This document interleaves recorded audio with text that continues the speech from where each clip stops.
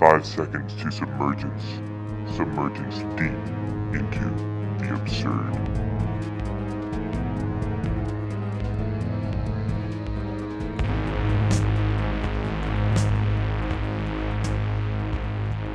All right, guys, it's gonna be a pretty chill episode today. I'm actually sick, and so I've got my homeboy Kevin, man, myth legend. Hello. Um, this is episode 99. We got him drinking a white monster. Yes, sir. The power of the beast surges within. We're gonna do some reaction videos because Kevin's gonna post this on his YouTube channel Oh, or right. his your I what will. channel? My what? Your I'll post it on my YouTube. What's that one video site that you were thinking about? TikTok. No, it's the other one. It's like Oh, Rumble. Rumble. Yeah. That's where we need to be with the controversial shit we talk about. So yeah, we're gonna do some reaction videos today. And hopefully this will be good content for the listeners. We'll see because you might not be able to like see everything. Although I could post a video. We'll see because I'm sure at times we might just be talking and then that stuff I can kind of just throw in there. So So we'll be reacting to what is it? New movie trailers and popular show trailers. and possibly some cringe vids. Uh, you want to watch the official teaser or the full trailer of Avatar: The Last Airbender? Why is the teaser longer? Let's do the full trailer. Or we can do no, we can do both and do the teaser first if you want to. Hold on, let me just make sure that This camera is capturing my good angle today. Usually it doesn't do that. dude, the camera always captures a good angle. Um, I'm gonna go bring my dog into this room so that way she's not barking.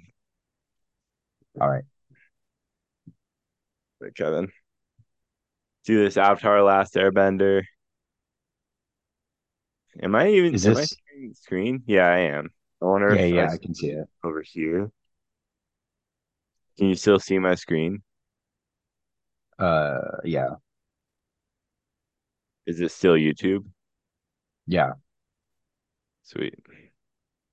So is this a movie or is it a show? It's gonna be a TV show, the live Balance action. That is what we believe in. The Fire Nation Can you hear it? does not. yeah. Yeah. Aang, I know you're just a kid still.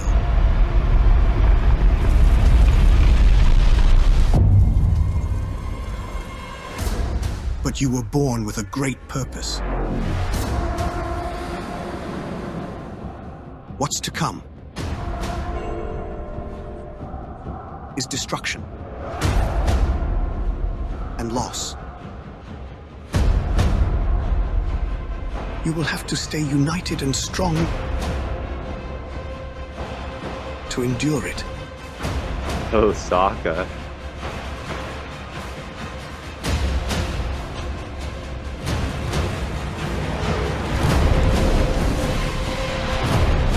So there's only one way to keep the balance straight. Whoa. Always remember who you are. The Last Airbender. Dang. Shit. Okay, that looks way better than the live action they released years ago, Dude, that and live action that Aang, they released years ago was fucking shit. It was it was terrible. horrid. And it looks like Aang is actually Asian this time and not some random white kid Yeah, like they in the made the whole original. well, in this they're like actually making like the whole cast is Asian. Good. Well, it looked like the Water Tribe was all white guys for some reason. Did you see that? Yeah, I think they look more like Eskimo kind of deal. Oh, that makes sense. So, because The casting looks way better. And I mean, the graphics were really good too. I mean, the graphics for the movie weren't bad. Just everything else was horrible. yeah, I think I actually might tune I don't think I ever even finished the movie. it. So, Oh my God. I didn't even watch like the Avatar TV show, but I I could tell that whatever that movie was infuriating to the people who did watch that show.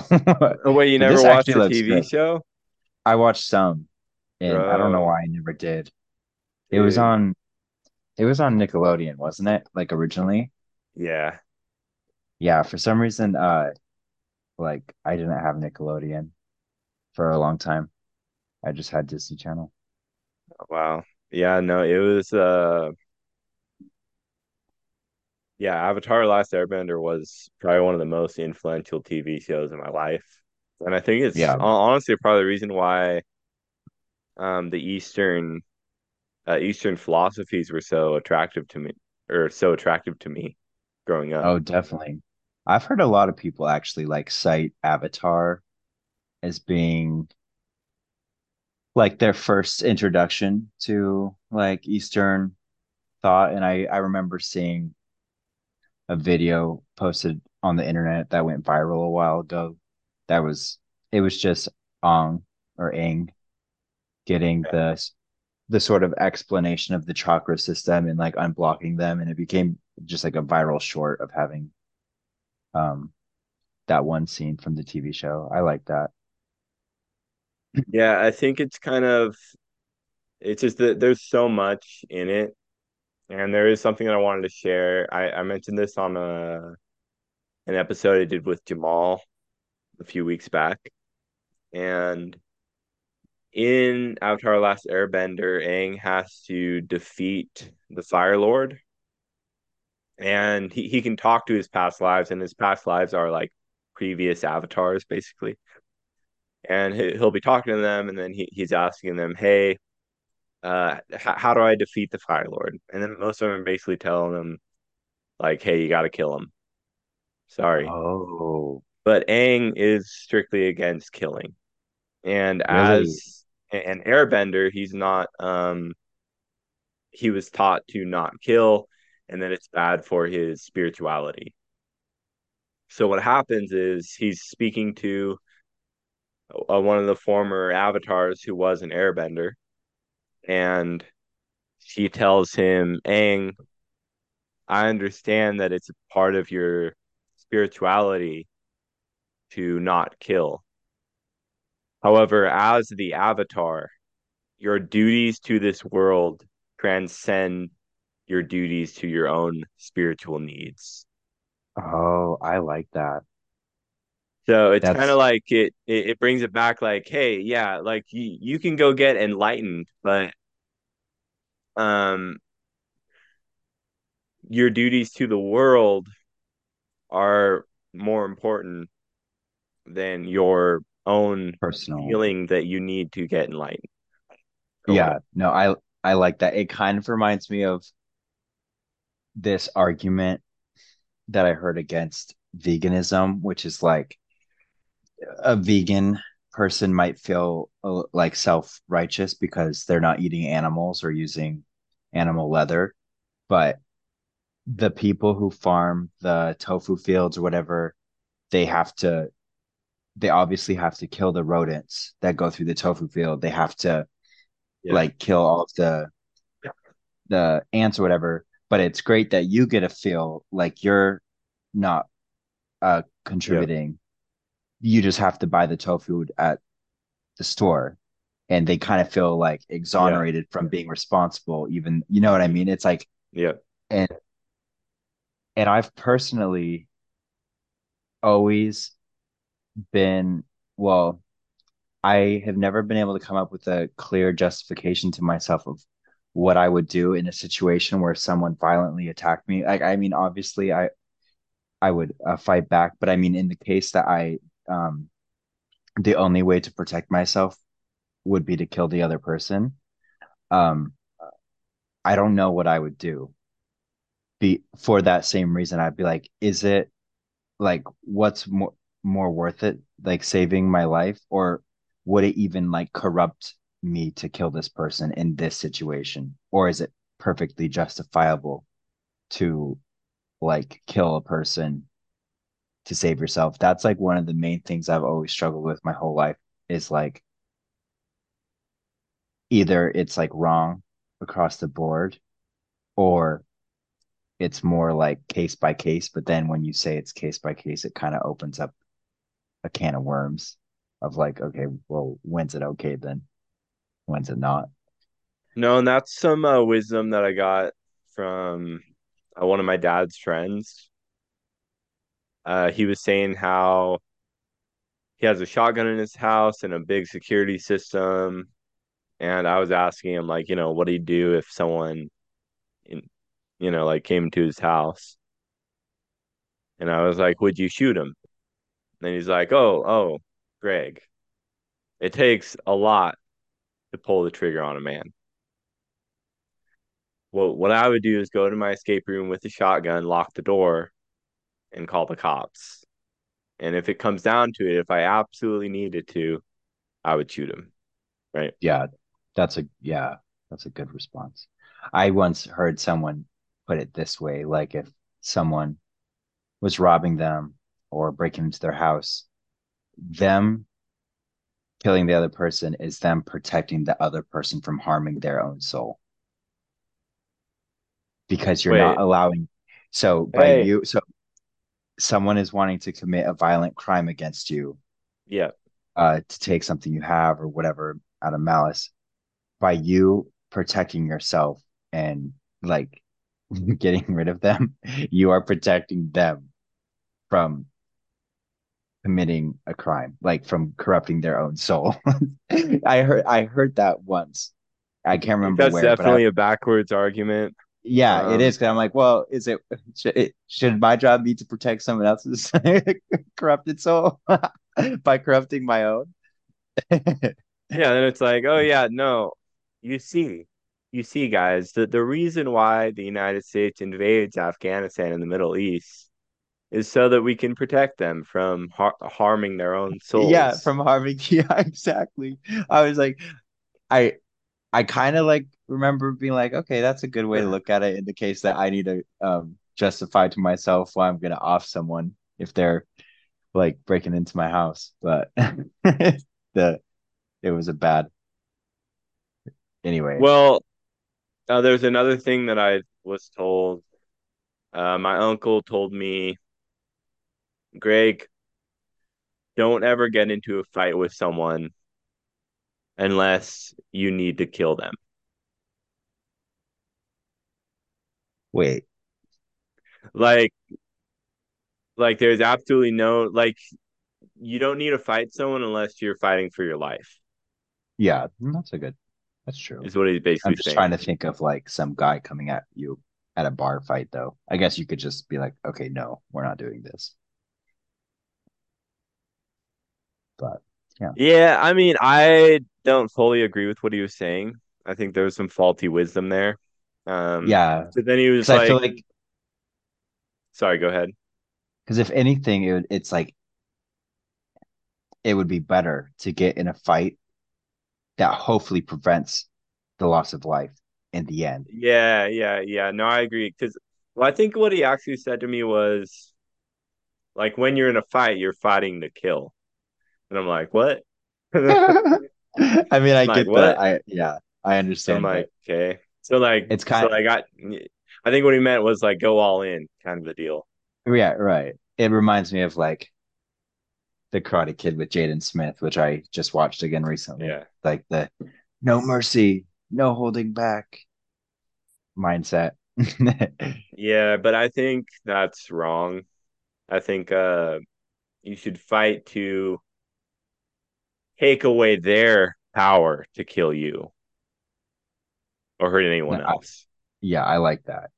You're taking And that's away. also that brings us back to Aang the Last Airbender, because when he finally defeats the Fire Lord, what he does instead of killing him is he finds out how to take his bending away from him, so he can't ever hurt anyone else ever again.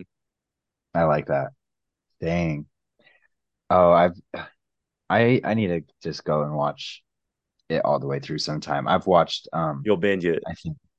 I think I've watched one season of Legend of Korra just because a friend was playing it. Oh, And terrible.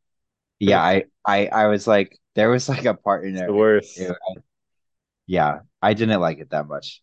So I'm sure The Last Airbender will be better. We need to watch the trailer for Arcane, which Okay.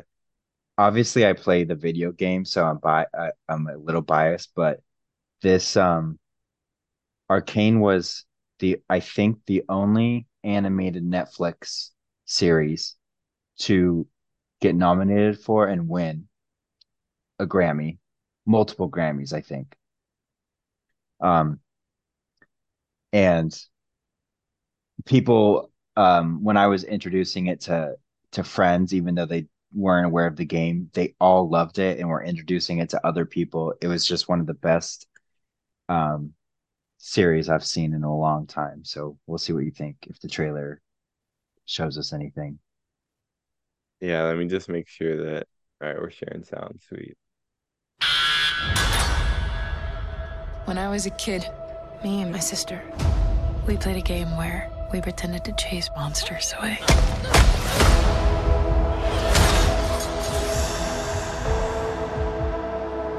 I'd say, no monster's gonna get you when I'm here. Then a real monster showed up. I have to find her.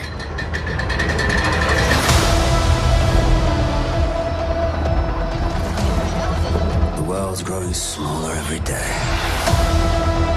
Up there on the surface, the topsiders are leaving the undercity further behind. I believe I've discovered something incredible. A way to harness magic through science. You don't understand what's at stake. Power doesn't come to those who are born strongest. It comes to those who will do anything to achieve it. Ooh. Imagining yourself a hero. Then what are you waiting for?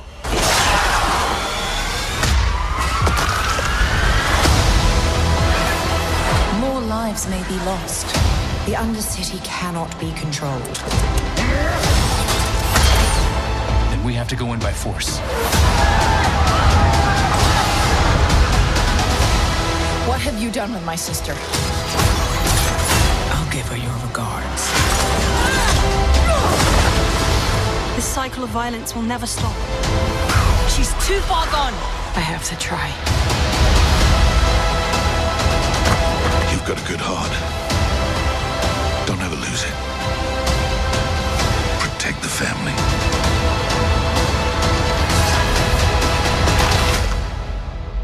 Are we still sisters? Nothing is ever going to change that.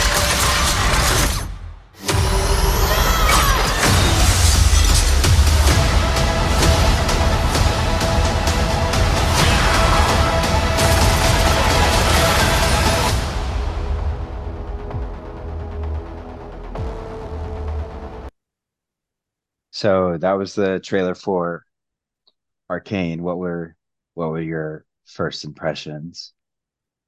Well, so this is based off of League of Legends. The the characters are all from League of Legends. Um, but it's kind of complicated because the League of Okay. Legends is an arena game with like Yeah. hundreds of champions, and this just focuses on a few characters from the game and their backstories. Wow. But a lot of people, I've been watching video analyses of the characters, and people have been saying that each character, like Arcane is an example of how to write a character because and how to write like females in strong roles, how to write Yeah.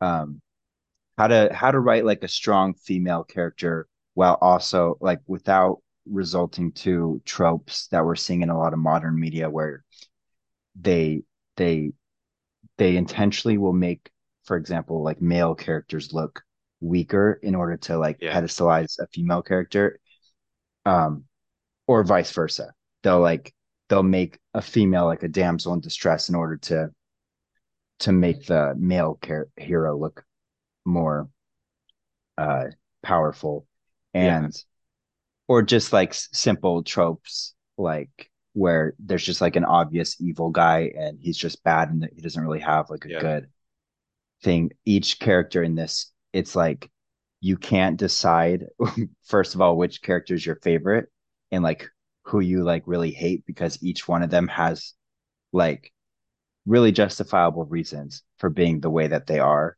and their whole character arc is each pretty amazing to watch. Um, so I definitely recommend that if you're ever looking for something to watch. It's pretty adult, I would say. It looks like a Yeah. cartoon for like maybe childish in a way, but it also explores a lot It's of, an adult cartoon, you mean? yeah, it Yeah. definitely explores a lot of the things that we are like sort of tackling with as a society here in the US at least, Yeah. with like the divide between the rich and the poor. That's one of the main themes. Uh, police brutality, um, and drug lords, and how they kind of get a handle on the weak and vulnerable of a society. And so, if you were to say like a war on drugs, you're harming the people who are already being Yeah. taken advantage by. So there's like just a lot of different aspects of this show that are just so interesting from like a, I guess, a story and character perspective. And they're kind of like prophetic in a way of the modern day problems in society. Definitely. Well, and also it tackles mental health, like in psychosis, and how Yeah. these these like larger societal issues also manifest on an individual level because like when you are a product of a pretty broken system, like you might have some mental health challenges and it's not even your fault. Um, so yeah, it just tackles so much, and I definitely recommend it to anyone who has time. Well, I wanted to kind of go back to like writing a strong female character. Um, because I You think a did? lot of time, Oh, no, I wanted like with how in Arcane they write a good strong female character, right? Um, and I just wanted to say, yeah, I mean we are seeing in modern day where this strong female character is a lot of times it's like this very narcissistic woman that doesn't need love, they don't need no man, right? Um, and it's like, okay, it's like it's kind of it's like by giving the woman masculine traits, that's supposed to make them strong. Uh, whereas, well, hey, shouldn't there be like, shouldn't their feminine traits be the thing that make them strong because they're a woman? Like, you know what I mean? right. Like, That's what because we by could. saying that, you're like making it seem like men and masculine traits are stronger than female traits. So get rid of your feminine traits and replace them with masculine traits, and then you'll be strong. But Yep. in reality, that's actually against the feminist movement because your feminine traits should be what make you a strong woman, I Right. guess, right? It's it's like a corruption of an ideal, I feel like, because Yeah, I mean I know this is a controversial topic and many people will say it's like it's it it could be misogynistic to say, oh, like women need to be in like a feminine role. But that's not what, yeah. I mean, that's not what we're saying. yeah, Yeah, because like women should be in positions of power and yeah, status. But if you look at the most influential woman around, like to society. They're the ones who uh like emanate their like natural characteristics to a Yeah. degree, like their femininity is just powerful. And I've never had Yeah. um I've been called out for like saying that I believe femininity is so powerful that I don't understand this weird push to like that a woman is only powerful if they embody traits that are traditionally considered masculine. But my counter to that was that I just had such a strong female role model in my life, being my Hmm. mom, that Yeah, same. I never considered femininity um Weakness. a weakness ever in my life. In fact, I Yeah. considered masculinity a weakness to a certain degree because I saw how people who are really, really, really in their masculine have they can have trouble with certain things, like anger and communication and Yeah. whatever. So if anything, I always like idolized the feminine to a certain degree. So it's not to say that people aren't super unique and can manifest all these different traits in different ways. But as far as Arcane, I'm glad they went this route instead of trying to follow the footsteps of a lot of the media today.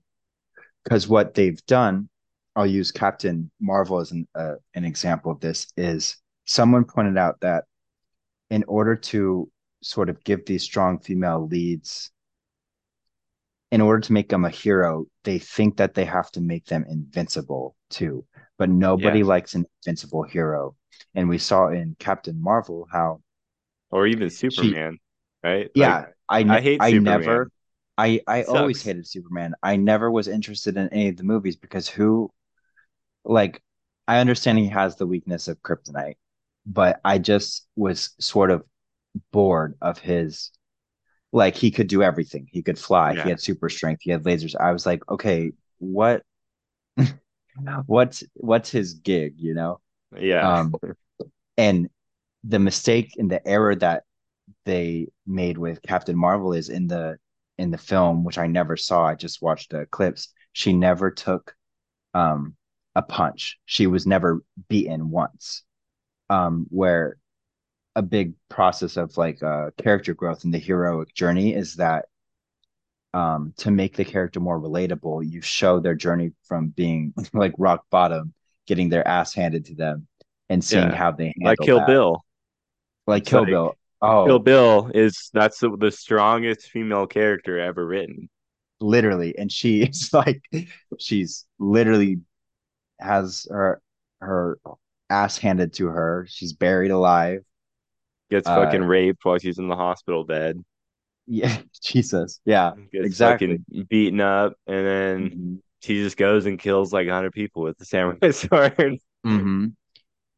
a Well, fucking giant ass like ninja fight. this video will just be about strong female leads done correctly.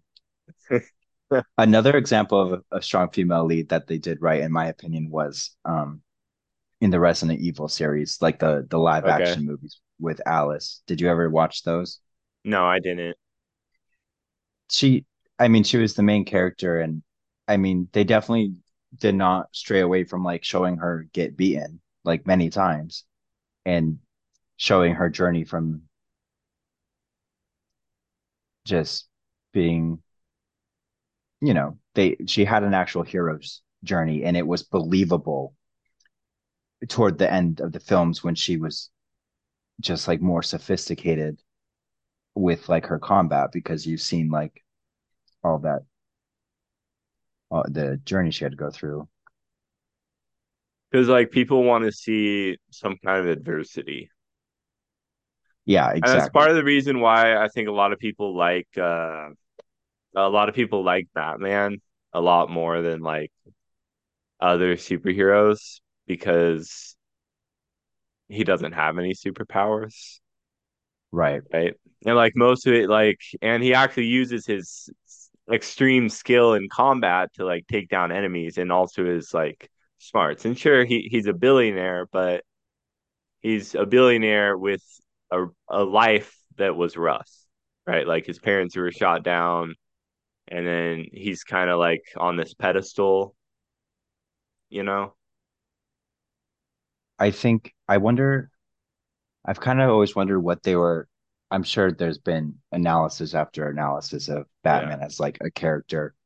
And I mean, he's like this super rich billionaire, like happy guy, influential man on the outside, but he like lacks that meaning and purpose. And so he goes on this whole inner journey and like what he actually wants. Yep. And he's someone that doesn't have to take any risk at all if he doesn't want to. He could use his Yep. money if he wanted to um to just like solve problems, but instead he himself goes into like the Yeah. danger. So it's kind of showing his heroicism because he's not forced into these situations really at all. Yeah. He's choosing to sort of He yeah, has so much freedom of choice with all the money that he has, but he chooses willingly to put his life at risk every night, like fighting bad guys and just Mhm. being the fucking pulp out of the sun. Yeah, literally. Yeah, no, I liked Batman. My I've always had a thing for anti-heroes. I was just talking Yeah. to someone about Yep. this in movies. And an anti-hero, I don't know, I forget what the actual definition is. We can look it up just for Um, shits and giggles. but We can throw the did you ever watch the X-Men movies? The original three? And yeah. of course the Taylor Swift song comes up. So let's see, what's an anti-hero? Spelled anti-hero or anti-heroine. Is the main character in a story who may lack some conventional heroic qualities and attributes such as idealism, courage, and morality.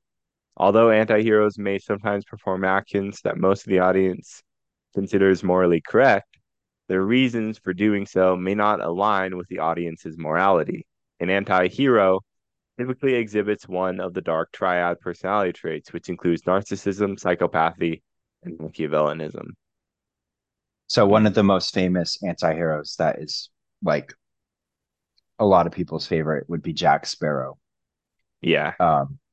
Because he does a lot of things that are morally questionable and he's usually out for his own gain and then sometimes chooses the action that sort of sacrifices his own narcissistic like um motives. And Jack Sparrow would be considered a narcissist on the dark triad Yeah. like column. But my favorite one growing up was Mystique from X-Men. I liked how X-Men the bad mutants and the good mutants, they each were sort of justified in their fight toward people who Yep. hated them. They just chose different paths with Magneto representing because the X-Men is basically a metaphor for the civil rights movement and also the LGBT rights movement of like the 60s or 70s, where you had Malcolm X and then you had what is it? Martin Luther King. So Magneto represents Malcolm X and his more like militant pushback. Yeah. And then Charles Xavier represents Martin Luther King's approach toward peaceful protest, assimilation, stuff like that. But Mystique was always my favorite because, I mean, she was badass as hell, but um, she had morally questionable things, but she ends up doing the right thing at key moments of the story. Oh, I see. Mystique. Yeah, I was gonna say that was your favorite character. Yeah, and I ended up gay somehow. I don't know how that happened. That's funny. I kind of just figured you already knew what she looked like, but well, I was trying to think like which one's Mystique. And then I'm like, oh. And then I looked it up and I was like, yeah. oh, okay. Yeah, the one who's basically naked the whole time. I see. Yeah. I liked her whole thing as being like a shapeshifter. I feel like No, I do I think that kind she's like a really cool character. mhm. Um, I liked there was this one scene that impacted me a lot as a kid for whatever reason, and I would just like go on YouTube and watch it over and over. And it was the scene where someone goes up to Mystique and asks and says, "You can be anyone, and you can pretend to be anyone you want. So why not just um, pretend to be a human all the time, or something like that?" And she just says, "We shouldn't have to. We shouldn't have to do that." So she has the ability to live a normal life, to pretend like to shapeshift into just looking like a normal human if she wanted to, and she still chooses to fight for her cause. And that's what I really liked about that scene in her character. I want to try to find that scene on YouTube. Nightcrawler and Mystique is the scene. I can try to find it.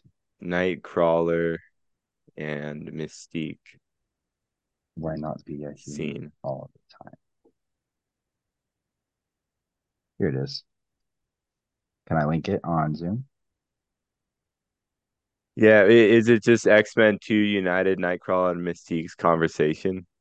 Oh, It's yeah, yeah, yeah. 33 seconds. Hmm. Okay. Sweet.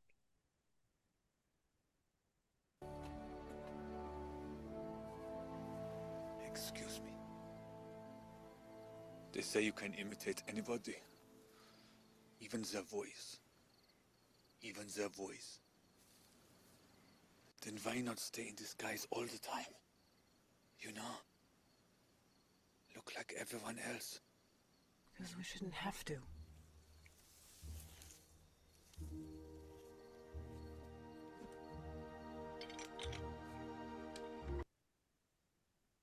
It's funny because Damn.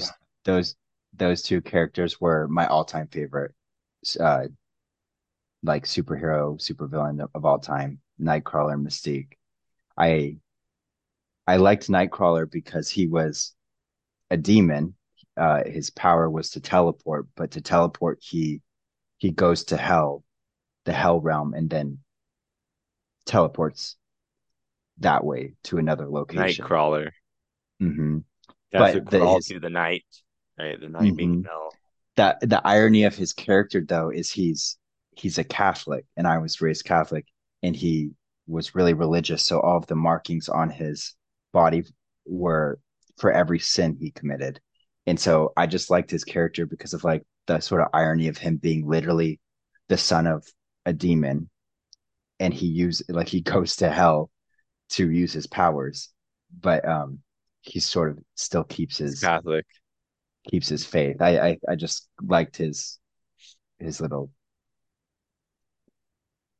Well, character. it's also kind of that's kind of reminds me of um what the book of Job. Is that what it's called? That's what it's called. I forget what exactly. Bible. Should we look it up? Yeah, I forget like the story of Job. I The think book is Job the one that's told Job. like not to look back, Job's wife, or I else guess she'll be it's turned into a Job. pillar. Book of Job. In the land of Uz, there lived a man whose name was Job. Here, Is that how it starts? I guess.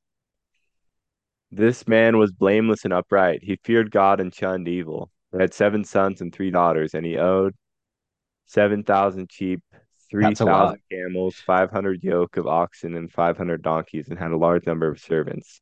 He was greatest man among all the people of the East.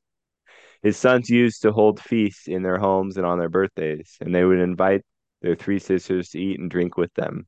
When a period of feasting had run its course, Job would make arrangements for them to be purified. Early in the morning, he would sacrifice a burnt offering for each of them, thinking, perhaps my children have sinned and cursed God in their hearts. This was Job's regular custom. One day, the angels came to present themselves before the Lord and Satan. Oh, before the Lord, and Satan also came with them. The Lord said to Satan, "Where have you come from?" Satan answered the Lord, "From roaming throughout the earth, going back and forth on it." Then the Lord said to Satan, "Have you considered my servant Job? There is no one on earth like him. He is blameless and upright, a man who fears God and shuns evil." "Does Job fear God for nothing?" Satan replied. "Have you not put a hedge around him and his household and everything he has? You have blessed the work of his hands, so that his flocks and herds are spread throughout the land. But now stretch out your hand and strike everything he has, and he will surely curse you to your face." The Lord said to Satan, "Very well then, everything he has is in your power, but on the man himself do not lay a finger." Then Satan went out from the presence of the Lord. One day, when Job's sons and daughters were feasting and drinking wine at the older brother's house, a messenger came to Job and said, "The oxen were plowing and the donkeys were grazing nearby, and the Sabines attacked and made off with them. They put the servants to the sword, and I am the only one who has escaped to tell you." While he was still speaking, another messenger came and said, "The fire of God fell from the heavens and burned up the sheep and the servants, and I am the only one who has escaped to tell you." While he was still speaking, another messenger came and said, "The Chaldeans formed three raiding parties and swept down on your camels and made off with them. They put the servants to the sword, and I am the only one who has escaped to tell you." While he was still speaking, yet another messenger came and said, "Your sons and daughters were feasting and drinking wine at the older brother's house, when suddenly a mighty wind swept in from the desert and struck the four corners of the house. It collapsed to them, and they are dead, and I am the only one who escaped to tell you." At this, Job got up and tore his robe and shaved his head. Then he fell to the ground and worshipped and said, "Naked I came from my mother's womb, and naked I will depart. The Lord gave, and the Lord has taken away. May the name of the Lord be praised." In all this, Job did not sin by charging God with wrongdoing. I remember. Yeah. So Satan just tries all these things to prove to God that Job will turn his back on God once he loses everything, and that he only has faith because of how Because blessed his he life is was in his good. life. But I think, Yeah. if I remember right, Job proves Satan wrong. Yeah, and I think what Yeah. happens after that, I'm pretty sure, is that like he gets all of his stuff back from God. Hmm. Um, but yeah, like the point is, there is a certain irony there, right? Where you might be like a devout Catholic worshiper, but you get your powers from hell. Right. Um, Yeah, exactly. right. But at the same time, there's like a metaphor there where I don't know if you've heard the metaphor where like in order for a tree to grow to heaven, its roots must be planted in hell. Yup. No, I isn't that Carl Jung's quote? I'm not sure. Uh, I'm like 70% certain order that's from for Carl a Jung. tree to grow to heaven, its roots must be planted in hell.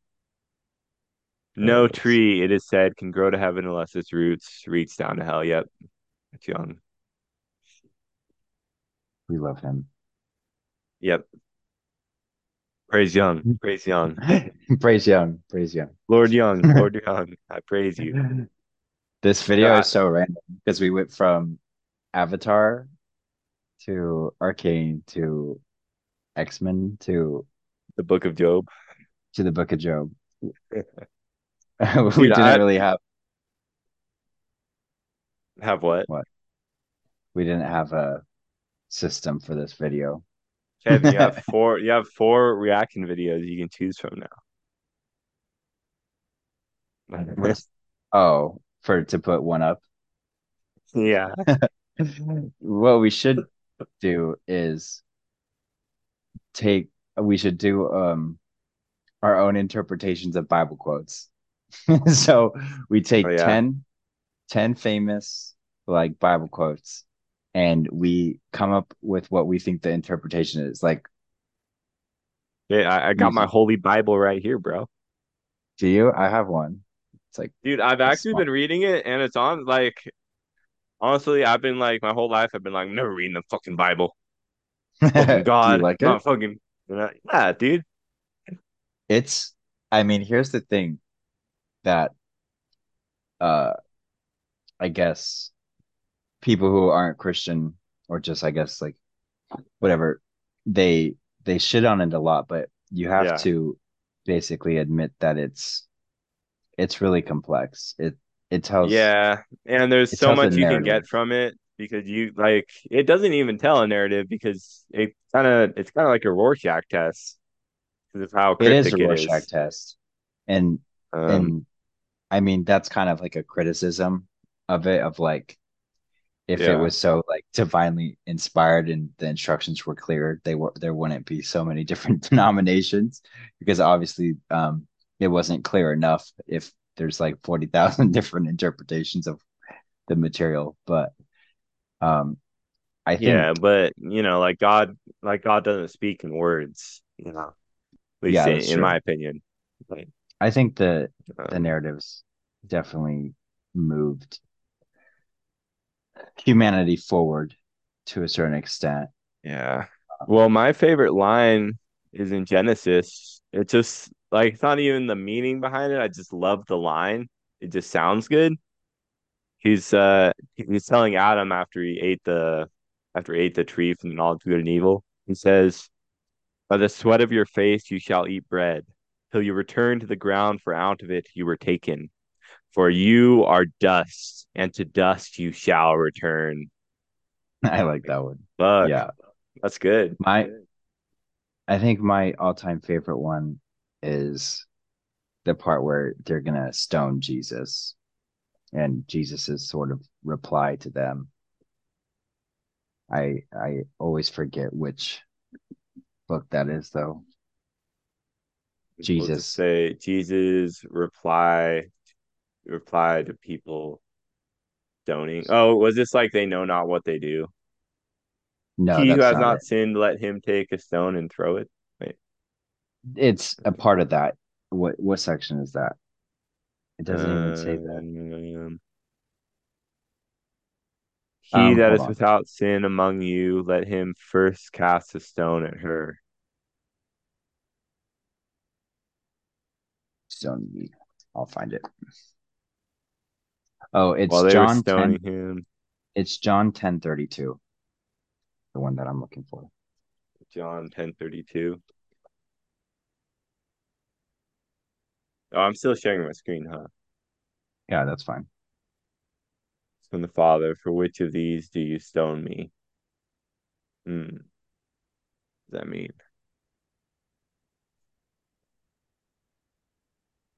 Is there one website that just shows like literally the the whole thing?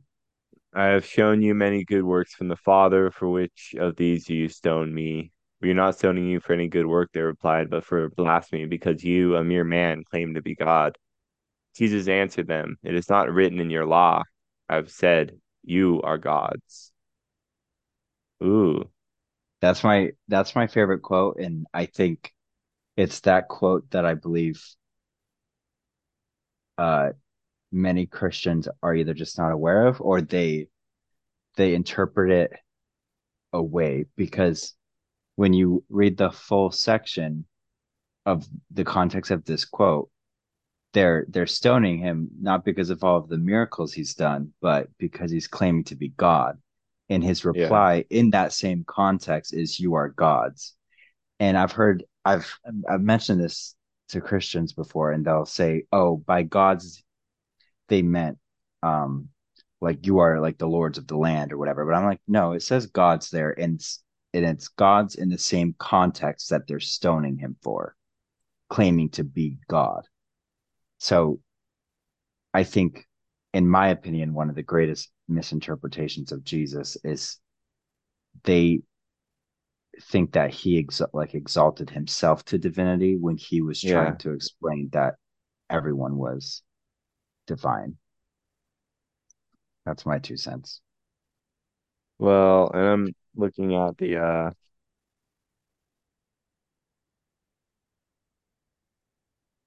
yeah, I'm sure like I mean, I'm sure if you like read all this very carefully, you'd see a lot of similarities with Buddhist thought. And even here, that's actually I kind of want to see if there's a music video for this. Turtles all the way down. Sturgill Simpson.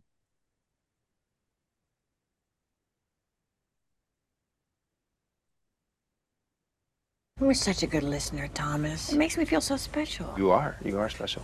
If you don't mind, if you could just... Oh, This Thomas. makes-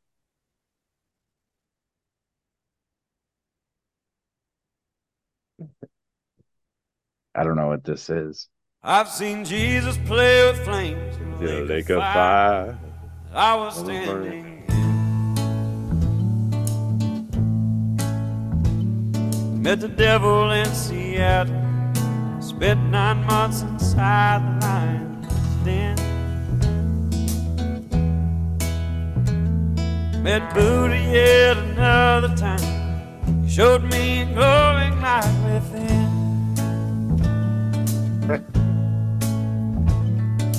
But I swear to God, every time I look to the eyes of my best friend, says my son, it's all been done. Someday you're gonna wake up old and gray.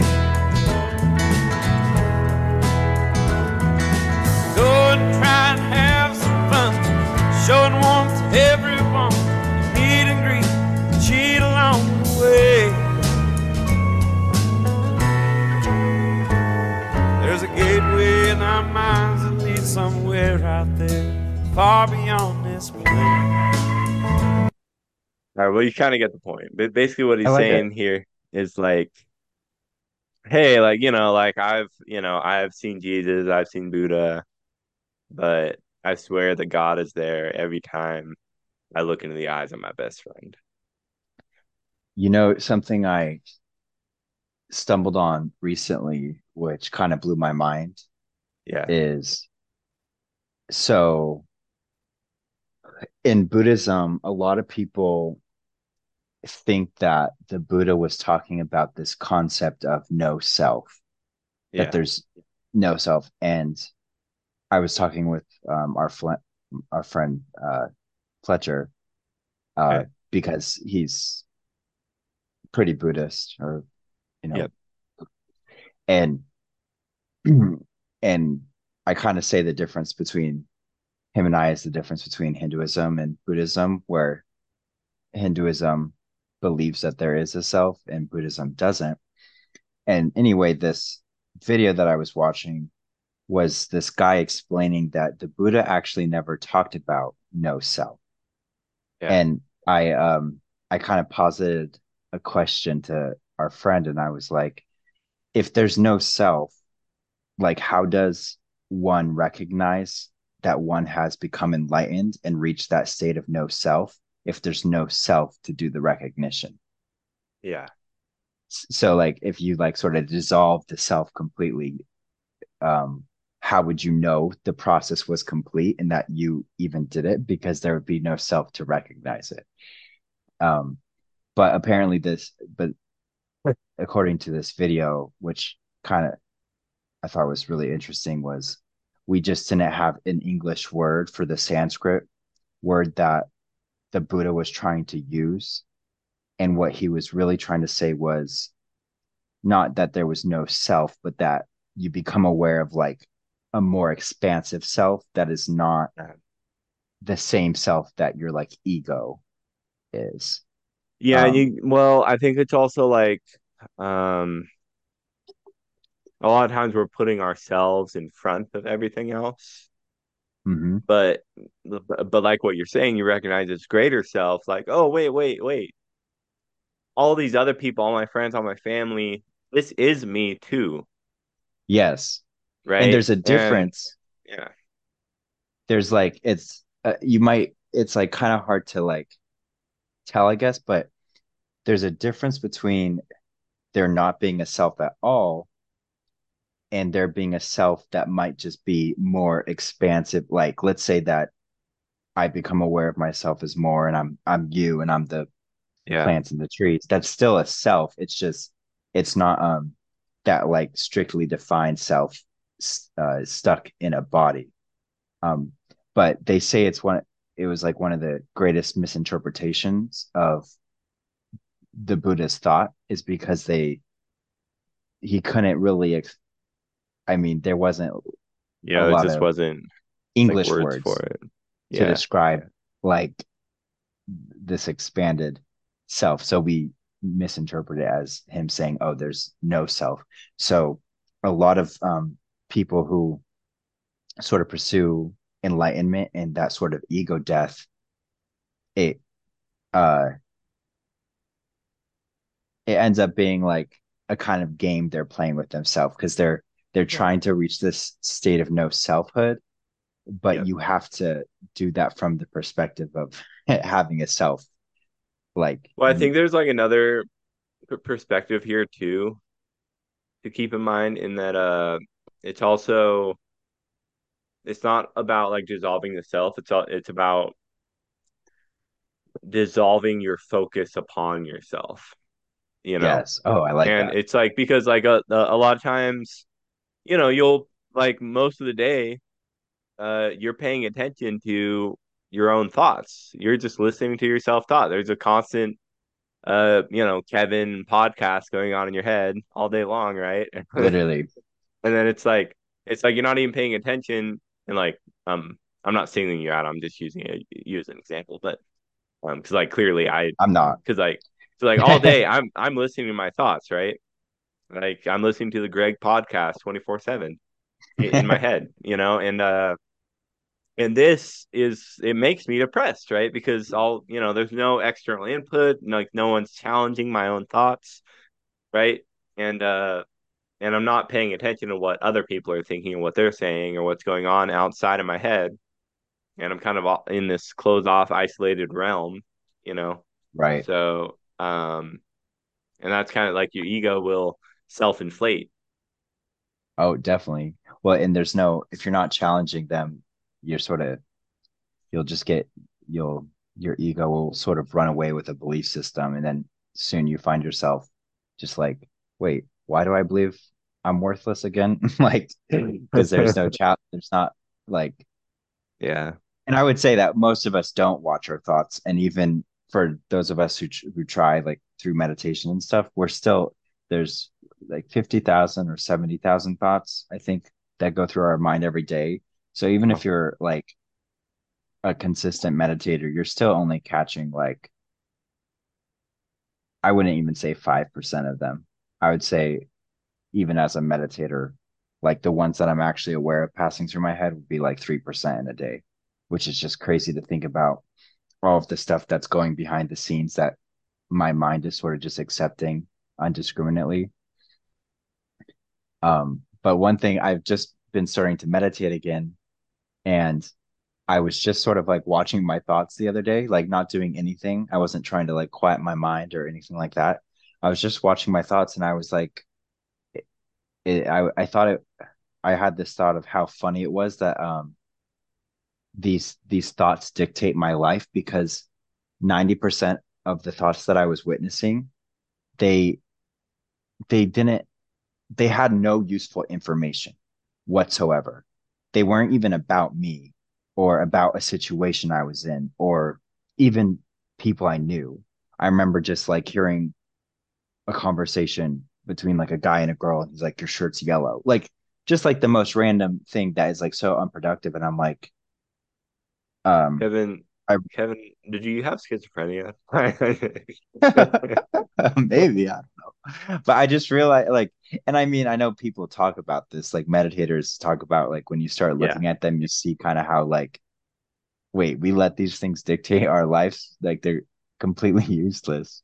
Not all of them, but they're just Well, yeah. Well, it's also like, you'll have like all these fake arguments with people, like you'll like for instance, you'll have an interaction with someone and then you like walk away from it And then you start imagining all the other things you could have said instead. Like, oh, I should have said that. I should have, Yep. And I then know. and then it's like what are you doing wasting your time like thinking about all this, Yep. Or I catch myself thinking about the situations that I don't want to happen, uh, more than I'm thinking about Yeah. the situations that I do want to happen. Mhm. And I think just noticing when we just don't notice like how much energy and um intention we're putting toward the things that like we want to avoid, but we can't Yeah. really blame the situation since we're the ones putting all the energy into it. Well, a common analogy that this podcaster, um, Dr. Chris Ryan, he hosts the Tangentially Speaking podcast. An analogy that he brings up a lot, or at least he, oh shit, Ugh. Or at least he used to, was that a rocket, a rocket ship going to space uses most of its energy trying to get out of the atmosphere. So like most of its energy is already used before it even gets to space. Right. So it's Well, like okay. a lot of times we'll be thinking about doing something for like years before we actually end up doing it. You know what I mean? Right. And then it Oh, that's takes so like a true. split second to do it. Yeah, that's so true. I'm trying, Yeah. yeah, like that's been Like true breaking for up so with many someone, things in for my life. instance. Yeah. I just uh, like going to going to literally the I gym. doing my homework. Literally, I'll be thinking it's like I'll be worrying. I would worry about my homework all day instead of just doing it. And then I would have Yeah. the audacity to be stressed out doing it last minute when it's like, okay, if I just put like half the energy that I put into worrying Yep. about my homework into doing my homework, I would Yep. have Yeah. it just and I truly feel like this is more of a failure of society because okay, like with every other aspect of our lives, they have a sort of system figured out for us here in the West. Like they'll be like, for your foods, you should have one of each from these food groups or whatever, even if it's like a little bullshit. And you should get exercise and whatever. But like the most important thing that we'll live with for our whole life is our mind. And we don't even have a system that we're Yeah. trained with on like how to uh like deal with the contents of that. Yep. And it kind of is like insane if you think about it, like that we weren't given like a basic tutorial. um I saw the funniest thing the other day. It was like that it related to me completely, but it probably related to a lot of people, which is why it was a viral post. But it was like living life with undiagnosed ADHD, which I was diagnosed, but I mean unmedicated ADHD is like uh you miss the tutorial phase of the game, um and you don't even know what game you're playing. It was something like that. So everyone's Yeah. like everyone got the tutorial, but you missed the tutorial and like you don't even know like the goal of the game. And I just sat there for like 5 minutes after reading that because I was like, wait, this like feels so true because I feel like I've been confused since the day I was cognizant of being aware. Like, and I'm like, what is the goal? Like, is there something to focus on, or is there like something that people are doing so that they know how to focus on these things? Well, then it's But like, what am I supposed to do? It's like, I yeah, don't even know, like, what's the goal? What's the point? I And it's definitely feel like, like I missed the tutorial. yeah. And there's definitely no instruction manual to life. Or if it is, we all forgot it. So, Yeah, or they'll say it's the Bible. Have you ever heard that quote that the Bible is this is what I've heard so many Christians say this, so it must be a thing. yeah. Uh, basic instructions before leaving Earth. Oh, wow. Yeah, I thought that That's was kind of pretty like cool. what any philosophy is, basically. Yeah, basic. like how to, like Buddhism, how to prepare for enlightenment, Yeah. Christianity, how to prepare for heaven. Which I mean, more or less, they're the same thing, right? Just in a different context. Yeah. Uh, Buddhism is pretty impressive though, because like, Well, all yeah, right, and so like I'm definitely more. I like lean towards the Eastern, Eastern philosophies 100%. Lately I've just been mentioning, like Christianity a lot because it's been one of my biggest critiques in life. Like my yeah, biggest like it's a thing that I've been going against a lot in life, which I'm I recently starting to actually learn about it. But yeah, go yeah, on. Sorry. I like I'll tell anyone like I love the Bible. I love Yeah. many of the allegories in there, and I guess I was lucky to have been Catholic in a sense, because a lot of Yeah. people think of Catholic as like the strictest and stuff, which they are to a certain degree. But what I appreciate about my upbringing is they weren't too like obsessed with how literal everything in the Bible was. Yeah. Like they That's what I hear yeah, with Catholicism. they accept that many of these stories were allegory for a greater message, Yeah. and that like whether they're literally true is kind of beside the point to a Yeah. Catholic. Yeah. Besides like the main like the Jesus atonement thing, but like Yeah. the rest of it. Whereas many like a Protestant, I think, will insist that it's like all literally true, and and that's why in antiquity, as far as a lot of there was a lot of Catholic scientists who Yeah. discovered really great things, because Mhm. they didn't take the whole, oh, like God created whatever. And it was actually, I think, a Catholic that discovered Big not Bang Theory, evolution. right? Yeah, the Big Bang Theory, but I think it was a Catholic that discovered not the theory of evolution, obviously, by from um, what's his face, Darwin. Darwin, but who first discovered, I think, that animals or something like change form, or it was something like that, I believe.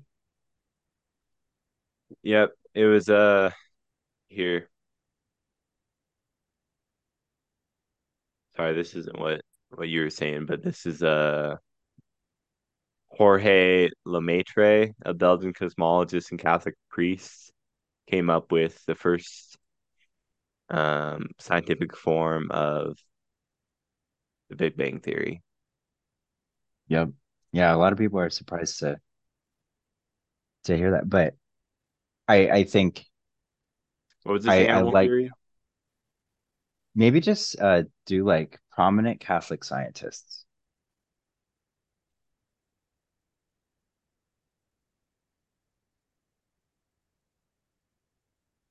Pascal. Wow, Pascal.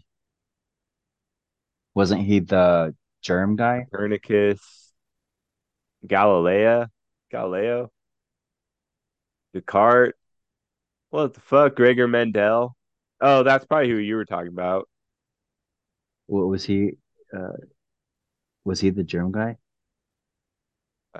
German, Czech biologist, meteorologist. Oh, genetics, father of genetics. Yeah. Yep, father So genetics. yeah, a lot of people would be surprised. And I've heard the argument that it's like it's obviously just because there wasn't really another option. Like science happened despite religion, not because of it.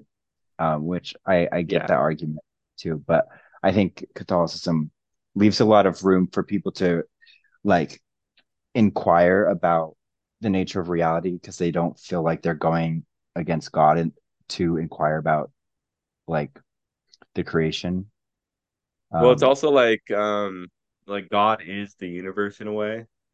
And if God's not the universe, the universe is at least the creation of God, to the perspective mhm. of the Christian or Catholic, right? So in a Well, sense, these scientists are learning about the creation of God or learning about what God is by way of scientific thought and reasoning. mhm. What's Right. interesting to me is like Christians. I think it's changing. Like if you ask the average Christian on the street if they believe that God is omnipresent, many of them will Yeah. say yes, like they believe God is everywhere.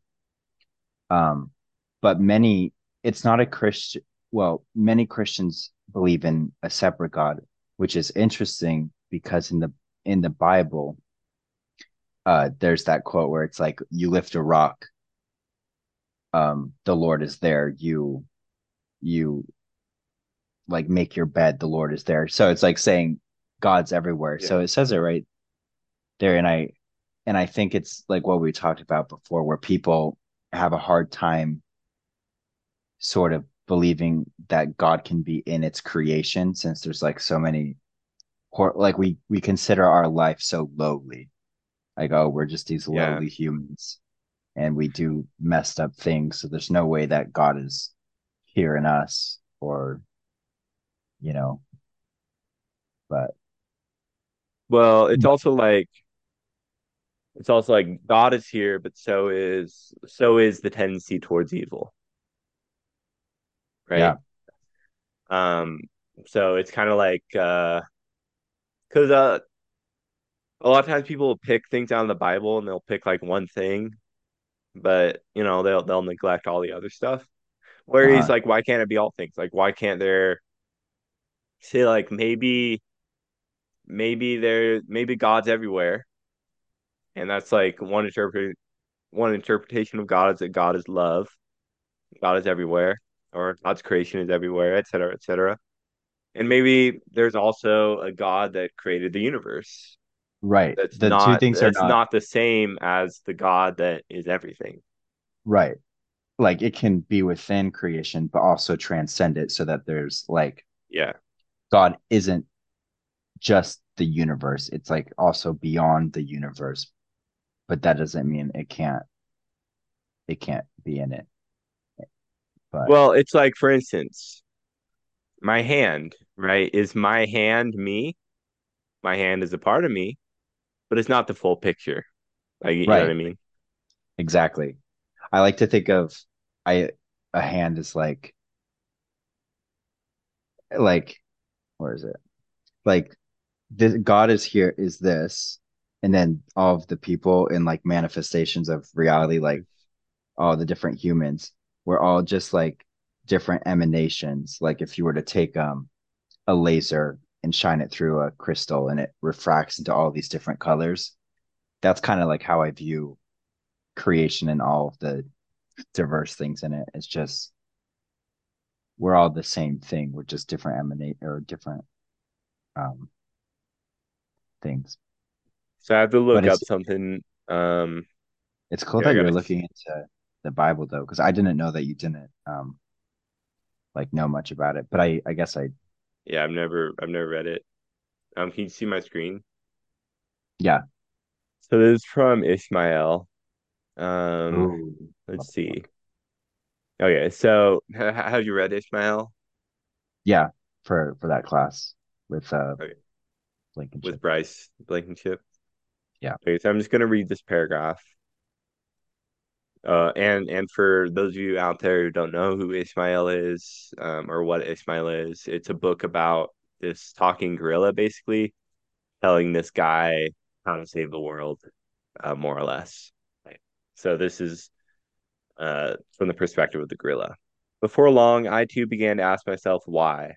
Being neurologically far in advance of the tiger, I was able to examine what I meant by the question, at least in a rudimentary way. I remembered a different sort of life, which was, for those who lived it, interesting and pleasant. By contrast, this life, meaning his life in the zoo, was agonizingly boring and never pleasant. Thus, in asking why, I was trying to puzzle out why life should be divided in this way. Half of it interesting and pleasant, and half of it boring and unpleasant. I had no Mhm. concept of myself as a captive. It didn't occur to me that anyone was preventing me from having an interesting and pleasant life.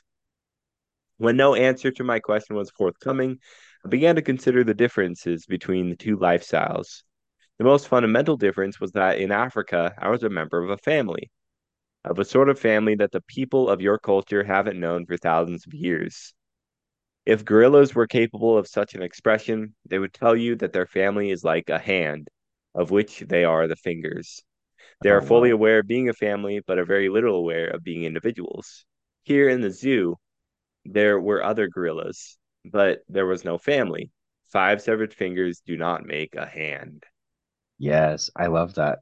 I didn't realize that the kind of hand thing was in Ishmael. I really like the part where it says five several severed hands do not make, or five severed fingers Yeah, don't make a hand.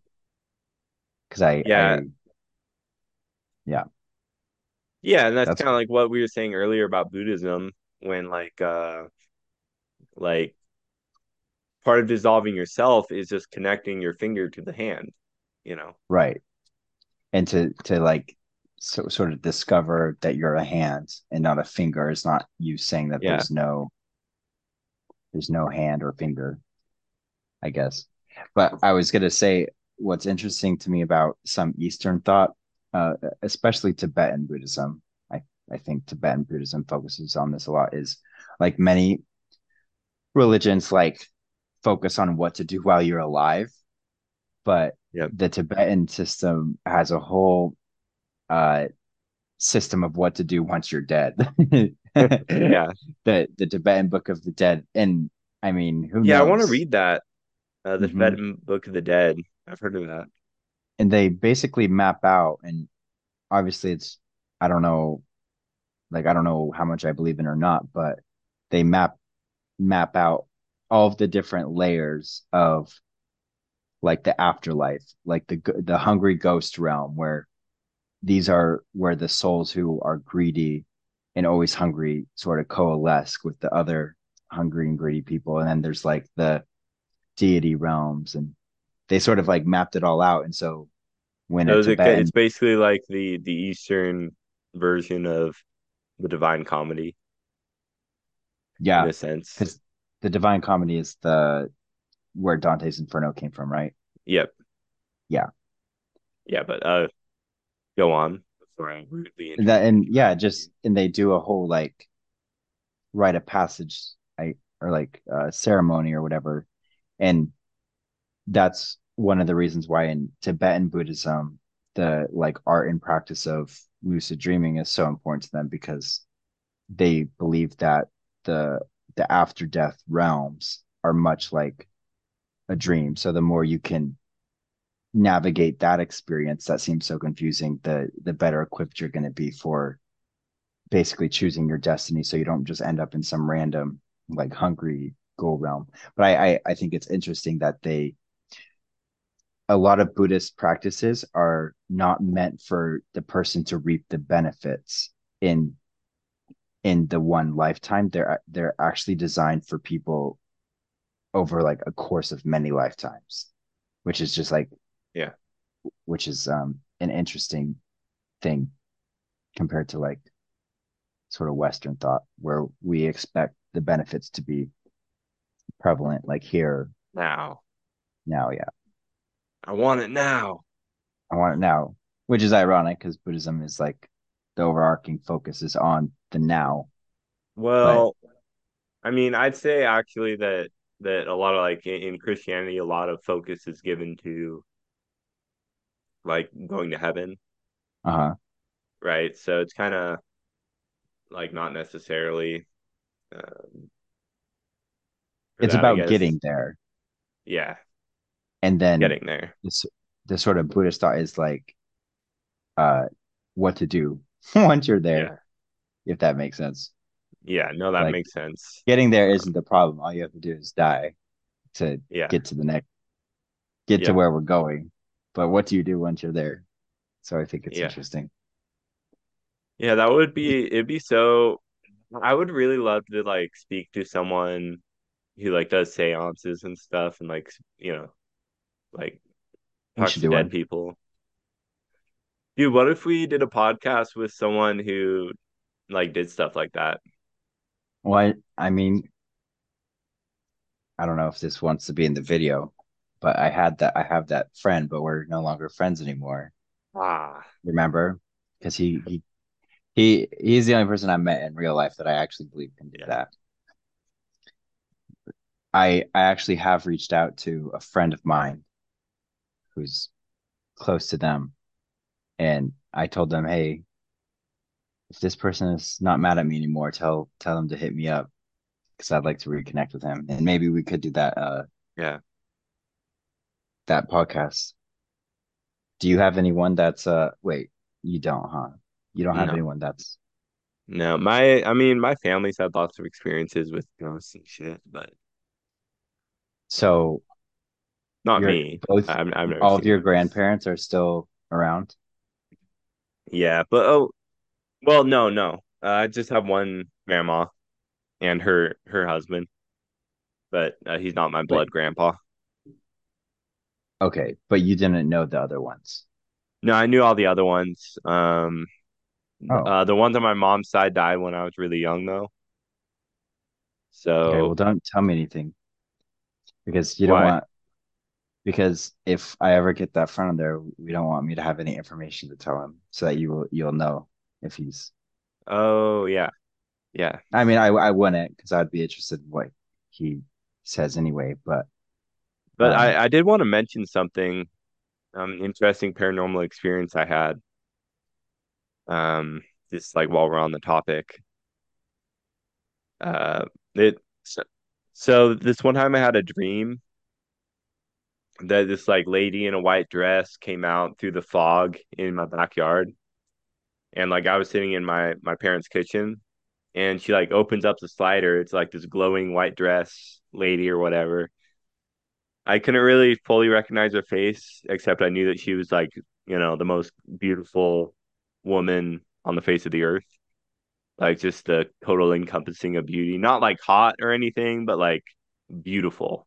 Kind of like you see her, then it's like, holy shit, that's an angel or something like that. But also like like the elf lady, terrifying. Yeah. like the elf And lady from Lord of the Rings, yeah, but she was the also like police lady. terrifying looking, but her face Oh, like terrifying, like she had a power to her, you know? Um,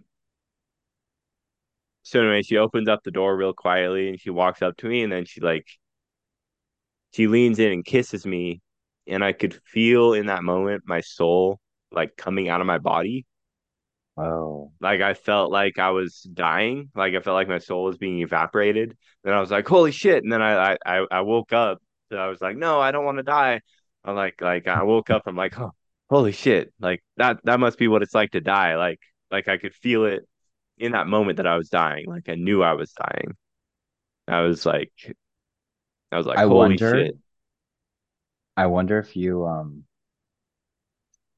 had your parents find a picture of like all of your grandparents when they were young, and you could maybe see if that woman represents like No, no, one of your grandparents when they're younger. No, no, I don't think interesting. so. I think, but the interesting thing is that I was at dinner with my sister and girlfriend and family, and me and my sister and girlfriend were talking, and I was talking about poetry or something.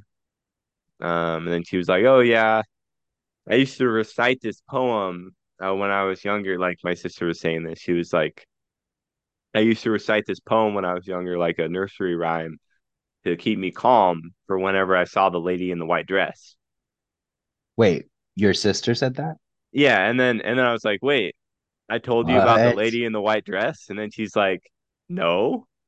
I'm Oh like, my holy God. shit.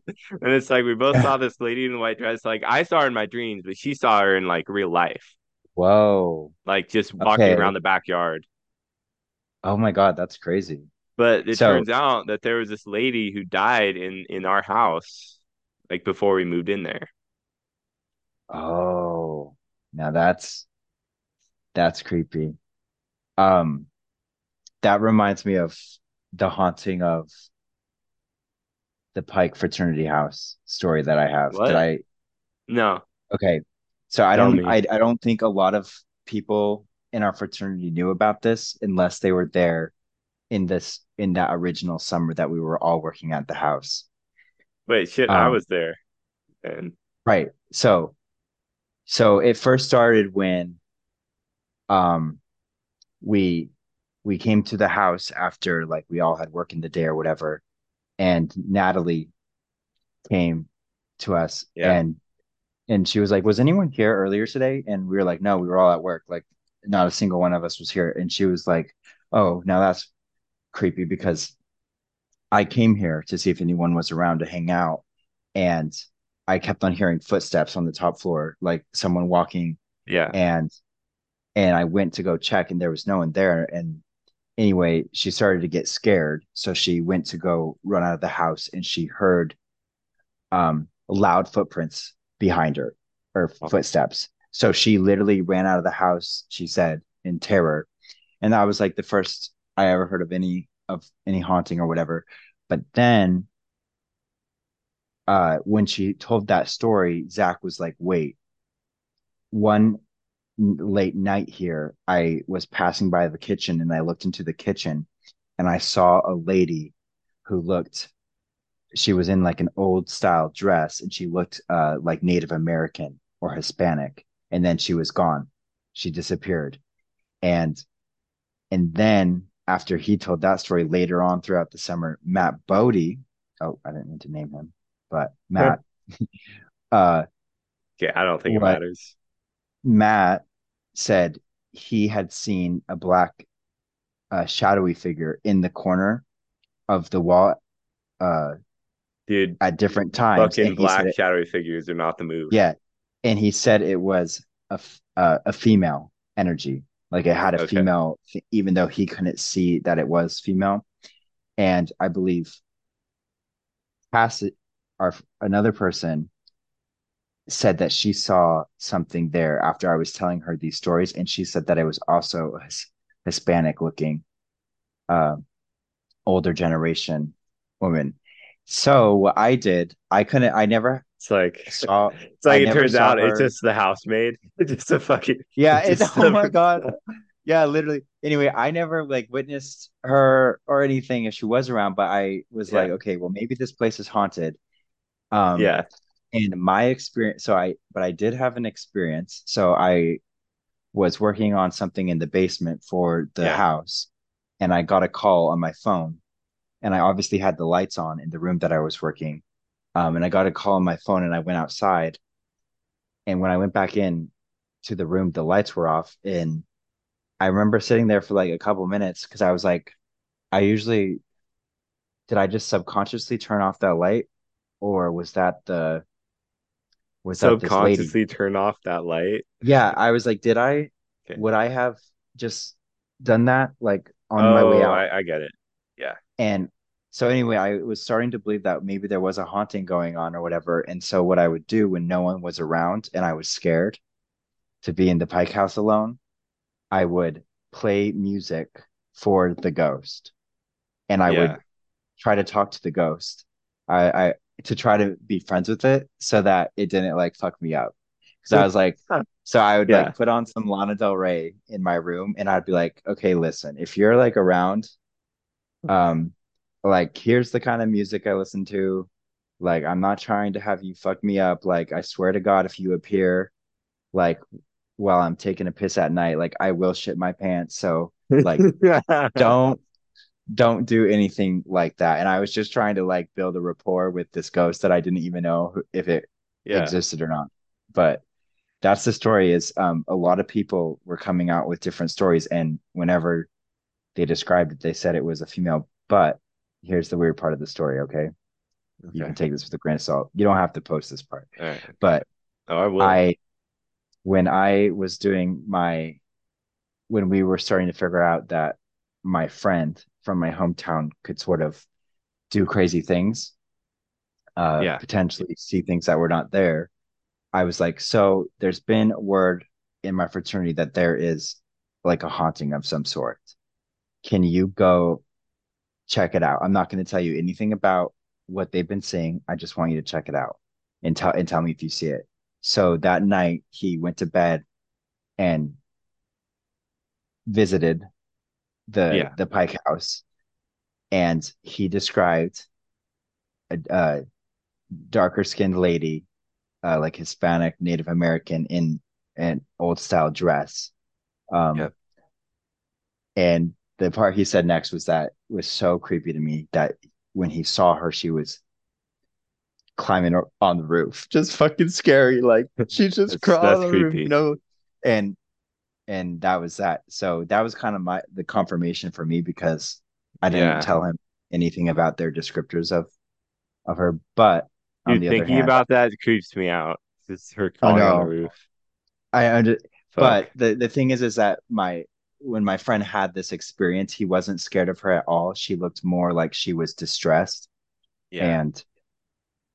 And if we think about maybe like if ghosts do exist and they're sort of hanging around here, it's probably because they're like attached to some kind of Fear. emotion that they can't let go of. So they're Yeah. usually going to be distressed or whatever. But that was that. But actually, after I did my singing thing, where I sang and talked to the ghost, no one else reported us like seeing her or anything for months after that. Wow. So I wonder if I did like a little exorcism on accident because I was like because I was like I was like because I was like you can move on. I'm totally just talking to myself and I was like you can move on. You don't have to hold on to this no more. But Dude, yeah, no, I'll do that. Like whenever I'm like scared, like when it's nighttime or it's like dark out and I'm alone, like I'll say some shit. I'll be like, "Hey, if there's anyone here, um, just know that I am no threat, and please like don't hurt me." are you talking like to like people who are there or like if there's like a ghost there? All the above. All of the above, yeah. Yeah. My a word of advice that I got was like if you're ever worried about like a ghost or whatever, just say may peace be with you. Okay. I was like, that's good advice because it Yeah. gets you, yeah, Keep it may peace be simple. with you. Yeah. Peace be May with the you. force be with you. Yeah. That's the thing that we do in Catholic Church where like at a certain point you turn to the people around you and you just say peace be with you. Yeah. But it sounds like it would work for ghosts too. Like if they're like in this negative vibe and you say peace be with you, maybe they, Yeah. go away. I don't know. I've never really had a paranormal experience. Like that one was a dream, so it's kind of different. But it is Um, paranormal because of your sister sort of yeah, because of what described. my sister saw, then it made it paranormal after that, and also Yeah. the fact that it seemed like she was like killing me, or not killing me, but taking my soul. She was, yeah, I wonder why she felt the need to do that. Yeah, then like you look into like Lady in the White Dress, and it's a very common thing to see, like Yeah, in that dreams and ghosts. that's what I was gonna say as part of my thing is Lady like in the White Dress. it is pretty convenient that when everyone tends to describe a ghost, it's always like Lorena from the Mexican myth. It's always like some crying lady. So there could be an aspect of what's it called? Jung's collective unconscious, where we all just have this idea of a lady in a white Yeah. dress. Yeah. Yeah, But and it's like so many people see it. A lot of times they show like in the TV show Supernatural, they say that the lady in the white dress shows up to like basically scare unfaithful men or like kill unfaithful men or whatever, haunt oh, them. I like that. So that's like an interesting thing. I mean, obviously I was too young for that to happen. My sister was seeing her and everything. So I think it's I'll tell different in you. that regard, but Do you want to hear my? It's yeah, like my most vivid go for it. paranormal ghost story. Because like the fraternity one was like I didn't really experience it, Yeah. But the scariest sort of ghost story that I experienced was I would oftentimes have babysitters growing up because my mom would work so late, and we would they would oftentimes like fall asleep at my house because my mom would get home so late. So one time, me and my babysitter we fell asleep to a movie we were watching, and I woke up at around like 2 or 3 a.m. and she was missing from the room. And I remember she fell asleep before me. So when I woke up, I was like, well, where is she? Yeah. And she would oftentimes use my computer in the basement so that she can like check MySpace and stuff in like social media at the time. And I went to approach the downstairs because I was like, she's probably on MySpace. And as I was going down the steps, I could hear very loudly her typing, like, and it was an actual old keyboard, so you could hear every key. Yeah. And she was typing, and like when a door is open, you can see between it. Oh, and this was like one of those desktop computers. That's why I was in the basement. It wasn't a laptop. Yeah. Okay. Yeah, it was a desktop. And yeah. And so as I'm rounding the door, I can see through the crack of the door. I see her sitting there typing. Yep. And I round the door, and I remember literally my jaw dropping because there was no one there. She wasn't there at all. And the computer was off. And I was like, holy shit. And I ran upstairs to my bedroom, and there she was asleep. And I woke her up in terror. And I was like, oh my God, like this is what happened. And she was like, no, I've been sleeping here. She just decided to go to sleep in my room for some reason. But yeah, it was like the scariest, most vivid experience I ever had. Because I remember hearing the typing. Like, I was like, did I hallucinate this? But yeah. Dude, yeah, that'd be creepy. Yeah, I've never had anything like that happen to me before. Or like seen any weird things, like a ghost or anything. Maybe I'm just blind to the paranormal. So like maybe some people just can't see anything paranormal. Yeah. Like, have you ever thought about that? No, and I've never seen anything. Yeah. And actually, like it's like a Sixth Sense, right? Like that movie. Yeah. You know, like I never saw the apparent haunting at Pike, so I think my inner eye is blind. We did too many drugs. I'm just kidding. Usually those open up the inner eye, but not for me. Sometimes they close it off. It's the fluoride in the water calcifies your pineal gland, they say. Closes your inner eye. Is that an actual conspiracy? Yeah, that they intentionally put fluoride in a lot of products. I think they know, like, it's a scientific fact that fluoride does calcify the pineal gland, but the conspiracy is that they do that on purpose, because the pineal gland is responsible for like prophetic dreams and blah blah blah blah blah. So they don't want people having those. Shoot, I gotta stop taking fluoride. Kevin, are you to the point with your monster? Like, so like when you drink Monster and you finish it, do you just keep picking it up and trying to get more out of it? Like after it's empty? No, I was just drinking. I just finished it. Okay, because I do that. Like whenever it's empty, I'll like keep like picking it up and trying to get more out of it, but there's never any more. It's like I just want one more drop. But there's always like a little droplet. Like, there's always a little drop, and I can't waste it. They're expensive. They're like $3 each. Yeah, dude. I've never been addicted to energy drinks, but oh god, I wish I never started. They're so good. Dude, I'm addicted. 100%. But lately I've been able to do it at least like less than like only 2 times max per week. Oh, I'm not even going to tell you how much I have in a day. Please don't be